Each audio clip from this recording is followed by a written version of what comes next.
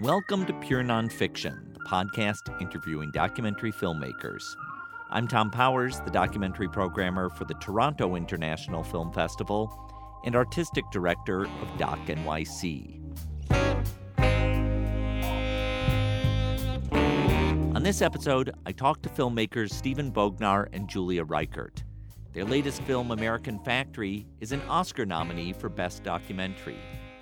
It's set in their hometown of Dayton, Ohio, at a former GM auto plant that closed down several years ago.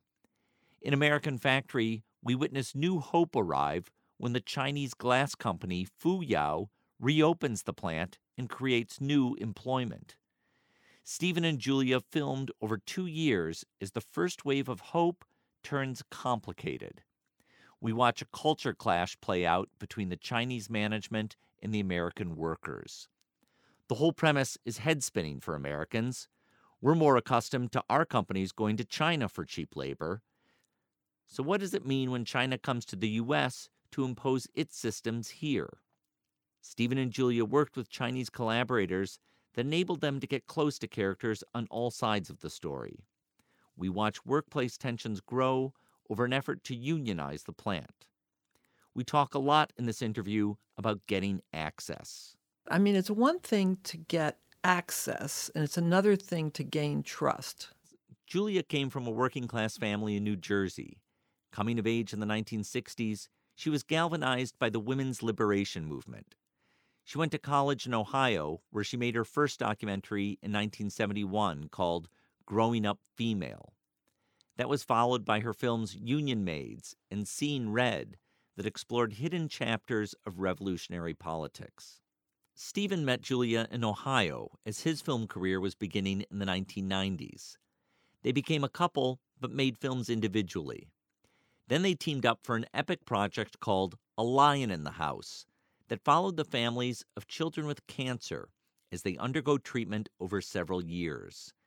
It was released in 2006 and won a Primetime Emmy.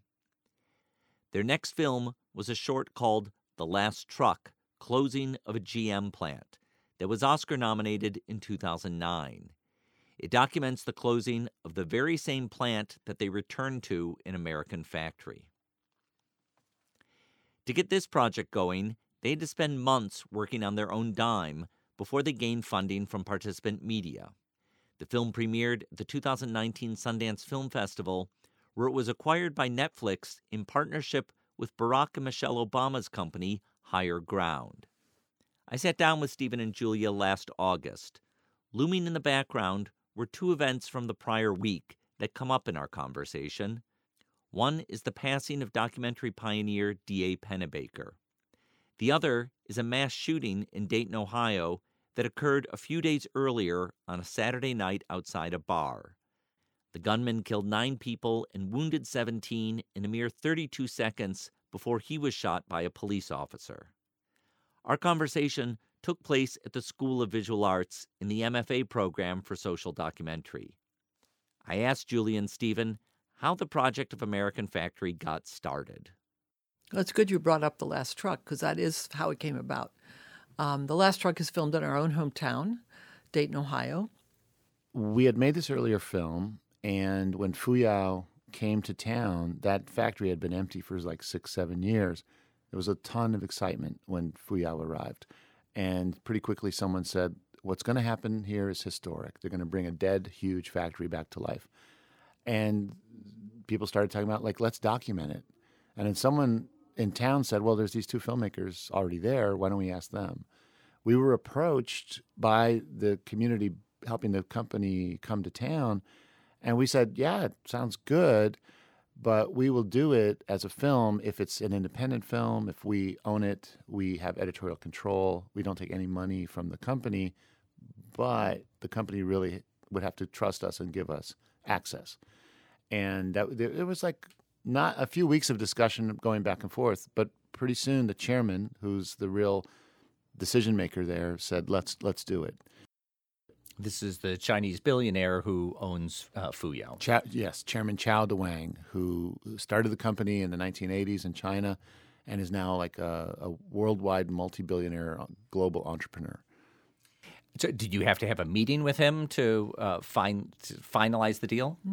We didn't actually have a meeting with him. We had a meeting with, like, the vice president. I think we had a meeting with Rebecca, the main lawyer. Right. But no, we met him pretty early on. I mean, the plant was still way being built when we first Yeah. filmed him. It was in like just a little room, and there was construction all around. We started filming February or March of 2015, and then he first came to town, I think in May of gonna say May or 2015, June, and we did our yeah. first sit-down interview with him then, the first of like something like 7 or 8 sit-down interviews, and we filmed him, walking through the factory. There's a couple scenes. There's a scene in the film where Rebecca's on a bullhorn, and the chairman's talking to like a sort of a semicircle of American workers, and he's saying like, we're going to do this kind of a rallying speech.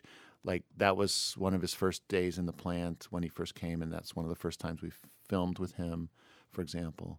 So we started to get to know him and this world early on, but we didn't know what the story was or where it was going. We did know, I will say, we did know because of The Last Truck. We knew the stakes for the American blue-collar workers. We knew the stakes because we knew what it had meant to them because of The Last Truck. We knew what it meant to have a secure job with respect, with good benefits, where you can plan your future, where you can have a vacation, where your kid could go to college. And we knew what it was like to lose that job and have the floor fall out from under you and be devastated and just feel beaten down for years. Some people, like we followed. This brought us back to our community in a big way, and we kept following people in different ways with radio and photography and so forth. People living in their cars, people earning $8 an hour with no benefits at all. I mean, I'm talking about families, People losing their homes. Yeah, like really it was frightening what went on. So when the plant reopened, that sense of hope and optimism and that we're going to pull together and we're going to do this. It's a startup, the wages are not good, the job is hard, but we're going to do it. And we're going to learn about the Chinese folks, we're going to learn their culture. That was such a sense of optimism that started out. And I think we understood that more, and our hearts were really with the blue-collar workers because we understood the stakes. We came to understand better when you say the stakes for the Chinese workers who came, who had mostly been working at Fuyao for a long time. They were long-term experienced workers, mostly. And how many came over? About 300 at any one time, although people came over in waves. Sometimes you'd see 10 or 12 people coming over at once. And let's not forget, they came from a small city in China, got on a plane knowing no English, knowing nothing about America than like Reservoir Dogs and Breaking Bad on the TV, right? That's what they knew. Or, that kind of thing. And then they get off the airplane in Dayton, Ohio. Not a big city like New York where you'd find lots of Chinese restaurants and Chinese culture and Chinese people, but Dayton, Ohio. And they have to make a life here.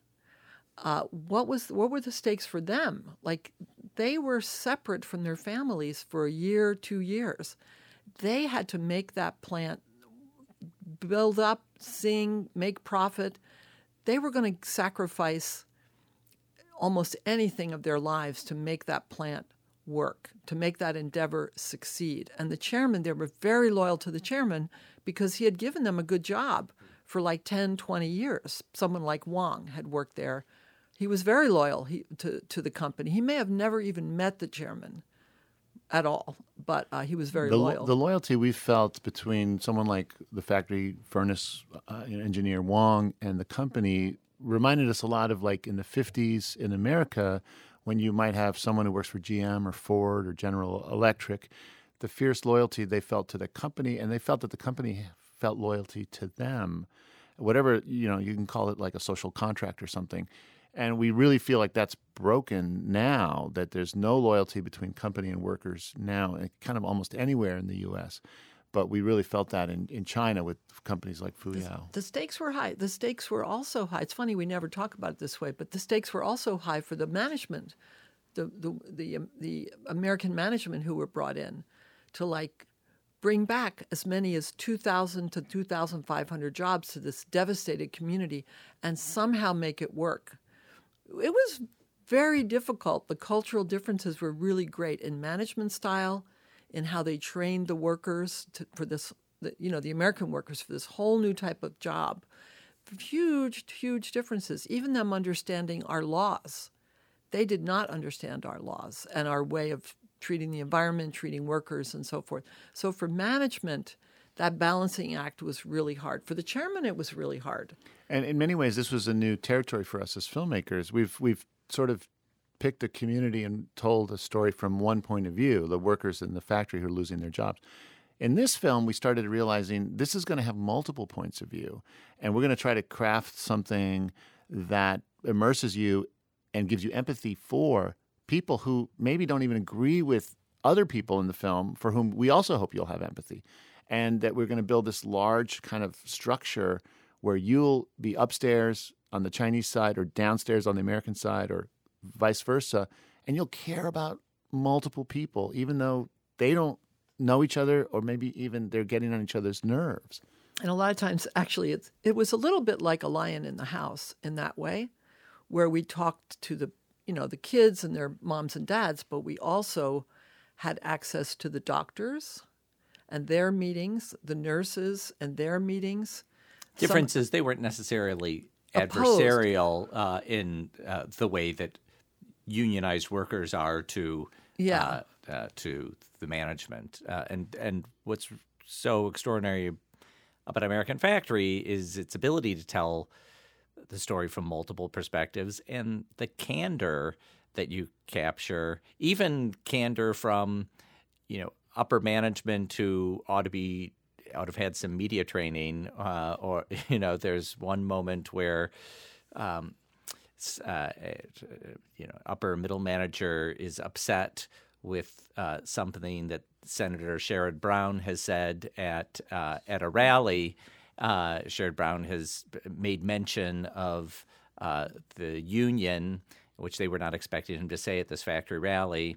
And this manager says to someone else, I'd like to take a scissors and cut his head off, which, we've all said things that we don't literally mean like that. And I think the film does a good job of making him seem human in that moment. But that was a moment that struck me as wow, I can't believe he said that in front of the camera. Well, that's the thing. We were always there. We were like the wallpaper. I mean, there was one person, it was Aubrey Keith, young cinematographer, who that particular day we each had a character we were going to follow, right? I forget who I followed that day. Anyway, Aubrey followed him, and she was just there at his shoulder all the time, and he just pretty much forgot about her. But by that point, first of all, we've been filming Dave for months, and that day, Aubrey had been following Dave probably for 4 hours before that moment happened. So he's wearing a lavalier mic, and he's on camera for 4 hours. And, it's just at some point you just got to live your life and not be so self-conscious about the camera. So as time went on and other tensions started to rise in the factory, did you get pushback from any of the people you were following about or questions about what story you're telling? Yeah, we sure did. Oh, yeah. Yeah. Naturally. Oh, yeah. I mean, as the union sort of battle flared, some people started wondering, are we company spies? Are we we were trying to film union meetings, and they see us with management, and they think, oh, well, are you informing management of what we're talking about? And then management wondered, are we union spies? So we learned we had to learn to not affect the course of events. Documentarians should not change what happens. I mean, unless it's a personal doc, perhaps, like Best Boy, perhaps, classic doc from the 70s. But we did not want to impact what was happening, and so we had to really learn to be careful to not sort of reveal things we knew. We knew a lot of stuff that the management didn't know about workers, and the people on the floor did not know about management. I always say we feel like we're like in the crow's nest. Where you can see the ocean all around, you can see what everybody's doing, but you don't. We didn't speak to people about it. Yeah, we knew a lot of stuff. I always say it's one, but somehow we navigated that. I mean, it's one thing to get access, and it's another thing to gain trust. just getting access wouldn't get us that close to people. And I think it had to do with that we were truly curious about what all the difficulties everybody faced. This was a huge endeavor. It was a never before done thing, certainly in Dayton, Ohio, and pretty much even in the U.S. probably, creating something like that. And I think it was just that empathy we actually had. It wasn't fake, And after a while, even people who maybe in other parts of my life I might have felt they're the enemy. I'm on the other side of the barricades from them. I did not feel that way after a while. I felt like they are really struggling to do the best they can do. There were no bad guys. I didn't feel there were any bad guys. And we also told people, look, we will treat you fairly. In the editing, we will not demonize you. And we worked hard in the editing to not have like simple black and white, you're bad, you're good. It's not that the chairman, you could say, oh, he's a ruthless capitalist who wants profits. But he brought back 2,000 jobs where people needed it, and he has self-reflection himself. He wonders, am I harming the environment? Am I doing the right thing? Am I more contributing or not? He's got this ruminative side to him that's not black or white. Mm-hmm. Well, in a little bit, I want to ask you about the experience of sharing the film with people, but let me ask you a couple other questions. As storytellers in Ohio, I wonder what you think other media might miss about Ohio or telling stories about Ohio. That's a great question. I think sometimes people miss the creative lives that, let's say, working class people have outside of the factory. I think people would tend to come to Ohio and see people in some kind of crisis. But that's not their whole life. There's a whole life beyond the hard spot they're in. Everybody in our film, and I wish we could have shown more, you see it more in The Last Truck, where we spent a little more time with that. But people are musicians, people are crafters, painters, people make stuff. People are way gardeners and love it, like Mark, So I think people sometimes miss that. People sort of pigeonhole. I mean, amongst your friends, we all know the people close to us. We know there's multiple parts of us. But I don't think you capture that, and most media, let's face it, comes out of New York, L.A., and maybe they don't spend have a day or a week at most. And maybe didn't come from that kind of background or don't have parents or grandparents who lived there. I don't know. And the nuance of different people's, it's easy to look at someone and say, pigeonhole them and say, oh, that's the gun-toting, Harley-Davidson riding, Trump-supporting, blue-collar white guy, right? But that blue-collar white guy also, his best friend is an African-American man in the factory, and they're very tight. And he's, he might have voted for Trump, but he also might have voted for Obama. He's got complexity to him. And he has horses. He lives on a farm, and he really befriended Wang. I mean, you were talking about Rob specifically. He really gives his heart over to these Chinese guys who he sees working their hearts out. There's more new. It's true for anything. You have to spend time with people to feel the layers and the ridges and the grain of their lives. Well, part of that grain that comes through in the film is humor. There are aspects of the story that are very serious, even tragic, but you are alert throughout to moments of humor. I think of a scene where workers have taken pains to put up signage, like letter by letter, above a factory door, and when it's all done, they realize there's a grammatical mistake to it, and it comes across in the film not as like a joke on them. Oh, look, they made this grammatical mistake. It's more a kind of human thing that. We all put work into something, and then it's, through our own human foibles, it doesn't always come out the way we expect. We never wanted to cross a line into mean humor, but we felt like both the Americans and the Chinese, there's fair game for a little gentle poking of fun.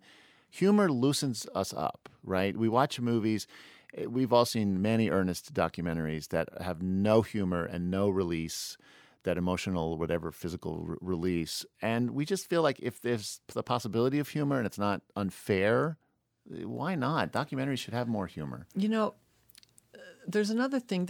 I'm proud of the fact that, to me, there's no gotcha moments in the movie. There's no moments when a person said something you shouldn't have said and we just kind of gotcha. All the things that are said, even those that are difficult to hear, were said again and again and again. I think this, we always say as documentarians that we're trying to talk about the human condition, right? Which I truly, deeply believe in. You're trying to talk about what it means to be human in a particular time in a particular place. And I actually think Lion and this film really achieved that. We really kind of cut through the story and the immediate crisis to, like, what does it mean to be human when you're a doctor in a cancer ward, or when you're a manager in a really tough situation, or you're a worker or you're an owner? What does it mean to be human? And in this world of globalization, where cultures are definitely coming together, where workers' wages are being pushed down, what does it mean to all of us that to be a worker? What is that human condition, to be a factory worker right now?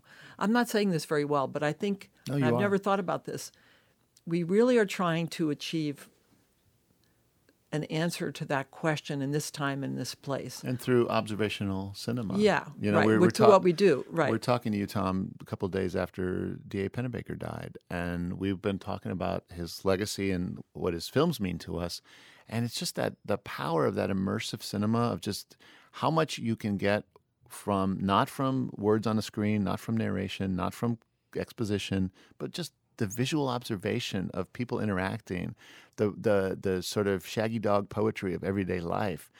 It's like, we love that. And I feel like Penny and Penny and Chris's films, they found those veins again and again. And that's something we're always striving for. Penny was like, we loved him. I mean, when we listened to him, he's a great raconteur, as I'm sure you know, and would ramble all over the place. But he was 94, but he always approached life and talking and shooting as like a little boy. It's like he always said that he felt like the youngest person in the room. Okay, I didn't know that. And always had that kind of outlook, too. Yeah, like he was very, like he said, I'm like a cat. I get in there and I just look around and see what's interesting. And you try to bring that, even to these serious situations, that sense of like youthful innocence and just like what's really just going on here. And we all got that from Penny. A big portion of the story is a Chinese story, and I know that you worked with Chinese crew members, including some former students of mine from here at the School of Visual Arts, where we're talking. Can you talk about the importance of having Chinese field producers as part of the team? It was utterly, utterly crucial to making that film happen. They came out, and first of all, immediately, the Chinese workers who really couldn't talk to us and did not want to be on camera immediately started talking to them, right? And we're comfortable being on camera. Yeah. Lulu Min, Xian Liu, Danny Wang, they were the first three who came out. And then pretty soon we met the two women who became our co-producers, Yichen Zhang and Mijia Li. We met Mijia through the folks who made Last Train Home, Ice Steel Films up in Montreal. Mm-hmm. And then Yichen approached us at IDFA. We had just done this pitch we were trying to raise money at that point. We did a pitch at IDFA, and Yichen heard the pitch and came up to us and said, "Look, I'm a producer from China. I want to work with you. I live in Toronto now, and I want to work on this film." And we're like, "Well, okay, let's sit down and talk."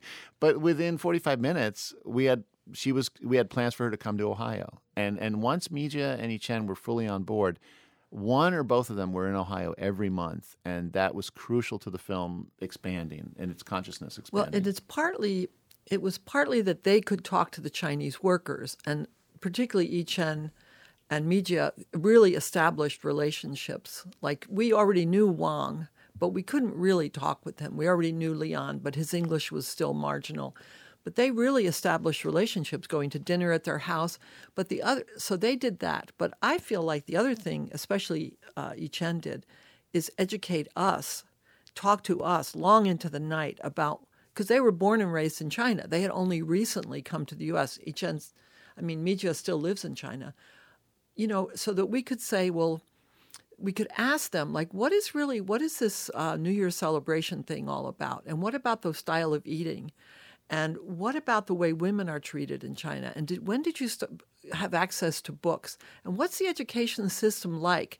These workers, these blue-collar workers, did they go to college? Did they go to high school? The management people, we didn't understand China. They of course, are Chinese and lived there. Yeah. So they educate. I feel like that was a huge contribution. Yichen told us books to read, which I would then read. So helpful to us.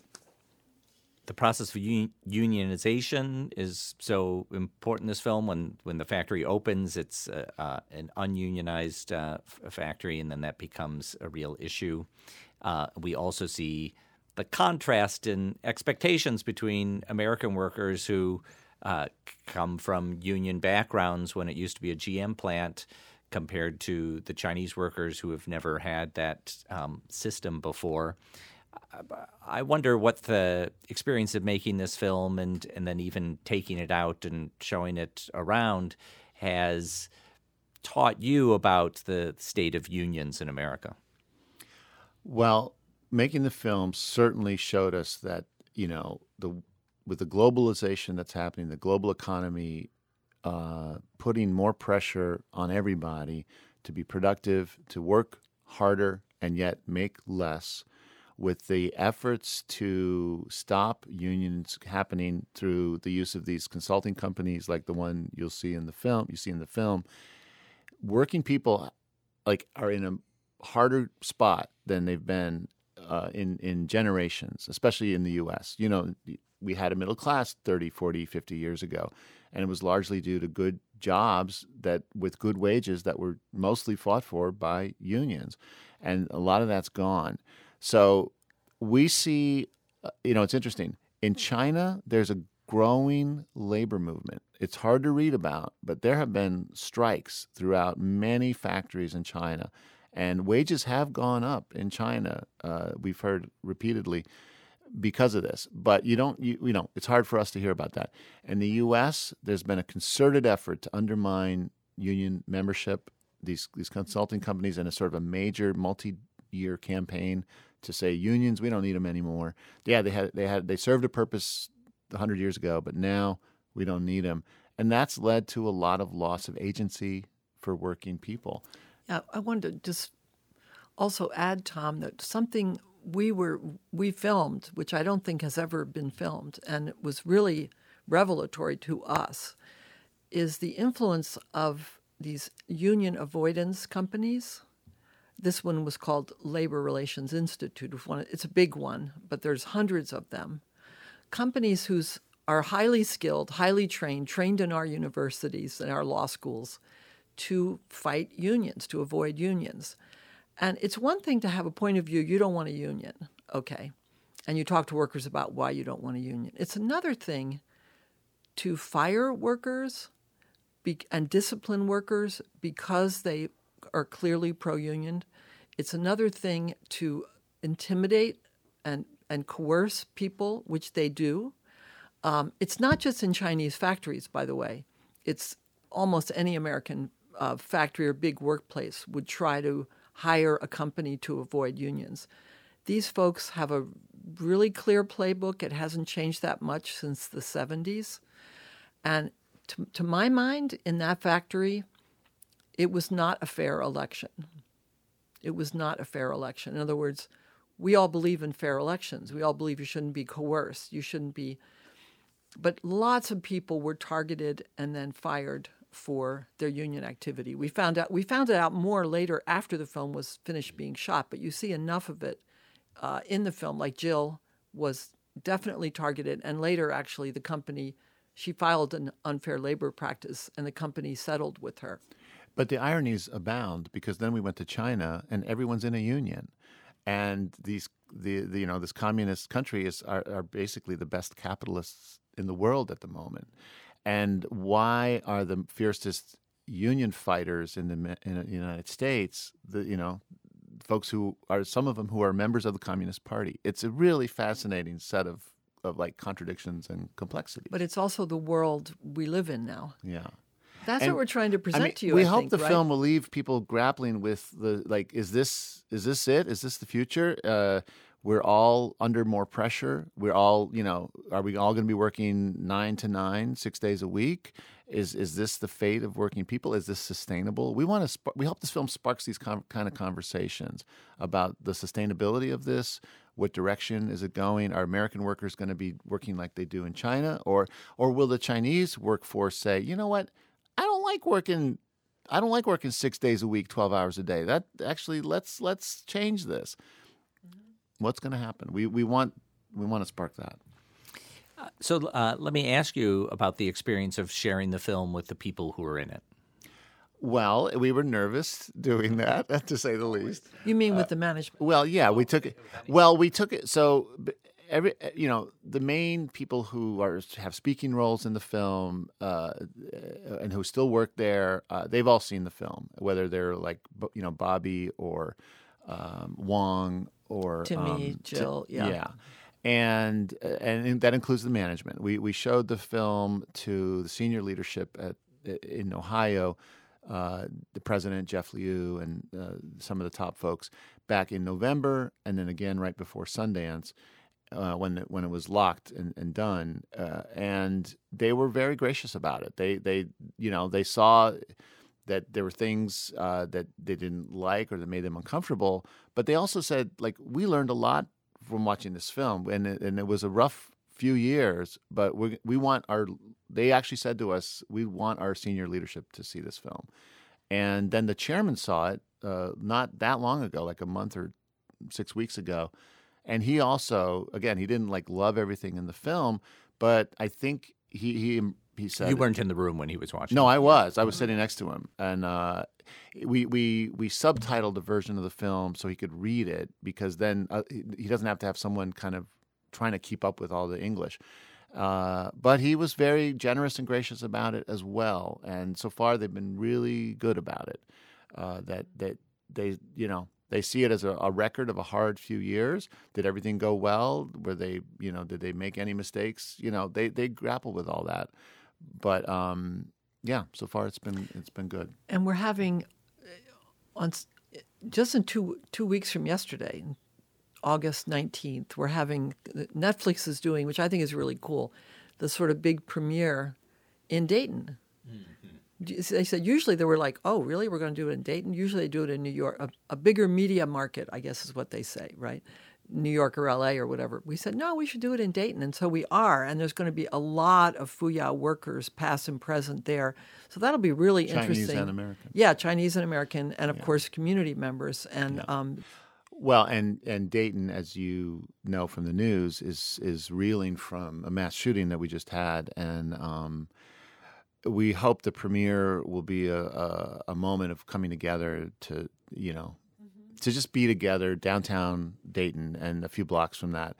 It's weird to be in New York right now because all our friends and family are dealing with this tragedy. And it's just like a small town there. It's like our immediate friends and family were not hurt or injured, but like we know people who were. And so it's tough to be away from home right now.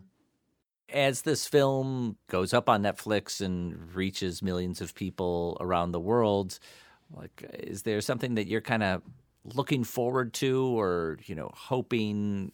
Well, I'm very much hoping that people will notice the lack of voice that workers have, whether they're in China or America, and then by extension anywhere around the world. When I say workers, I mean working people, which is most of us, have actually very little voice in what happens at our workplace.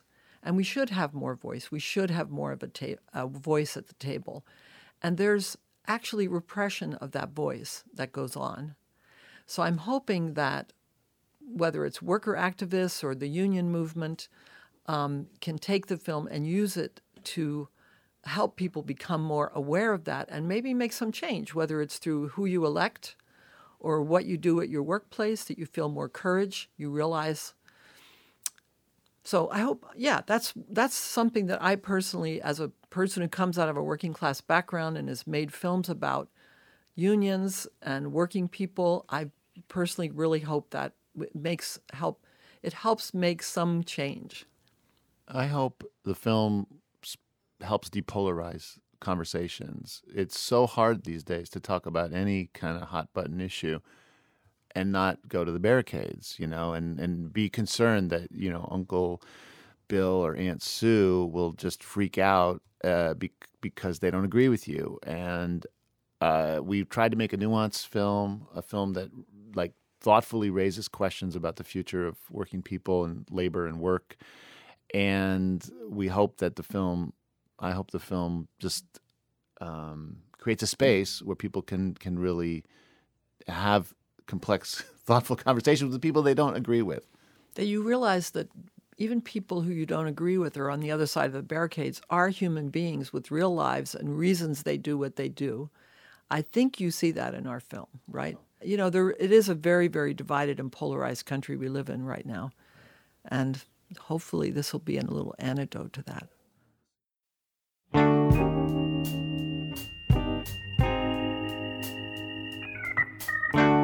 I want to thank Steven Bognar and Julia Reichert for speaking with me.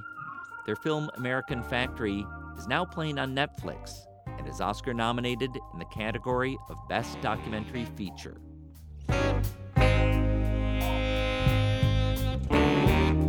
If you're in New York City, I invite you to attend the Pure Nonfiction screening series at IFC Center. Every Tuesday night, we show a documentary, followed by a conversation with the filmmakers. The winter season starts on February 11th with Barbara Koppel's new film, Desert One.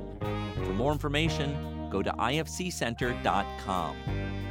Thanks to our team, series producer Hannah Nordenswan and web designer Cross Strategy. Our theme music is composed by Andre Williams, and our executive producer is Rafaela Nehausen. I'm Tom Powers. You can follow me on Twitter at THOMPowers. Pure Nonfiction is distributed by the TIFF Podcast Network. You can read our show notes, learn about live events, and sign up for our newsletter at purenonfiction.net.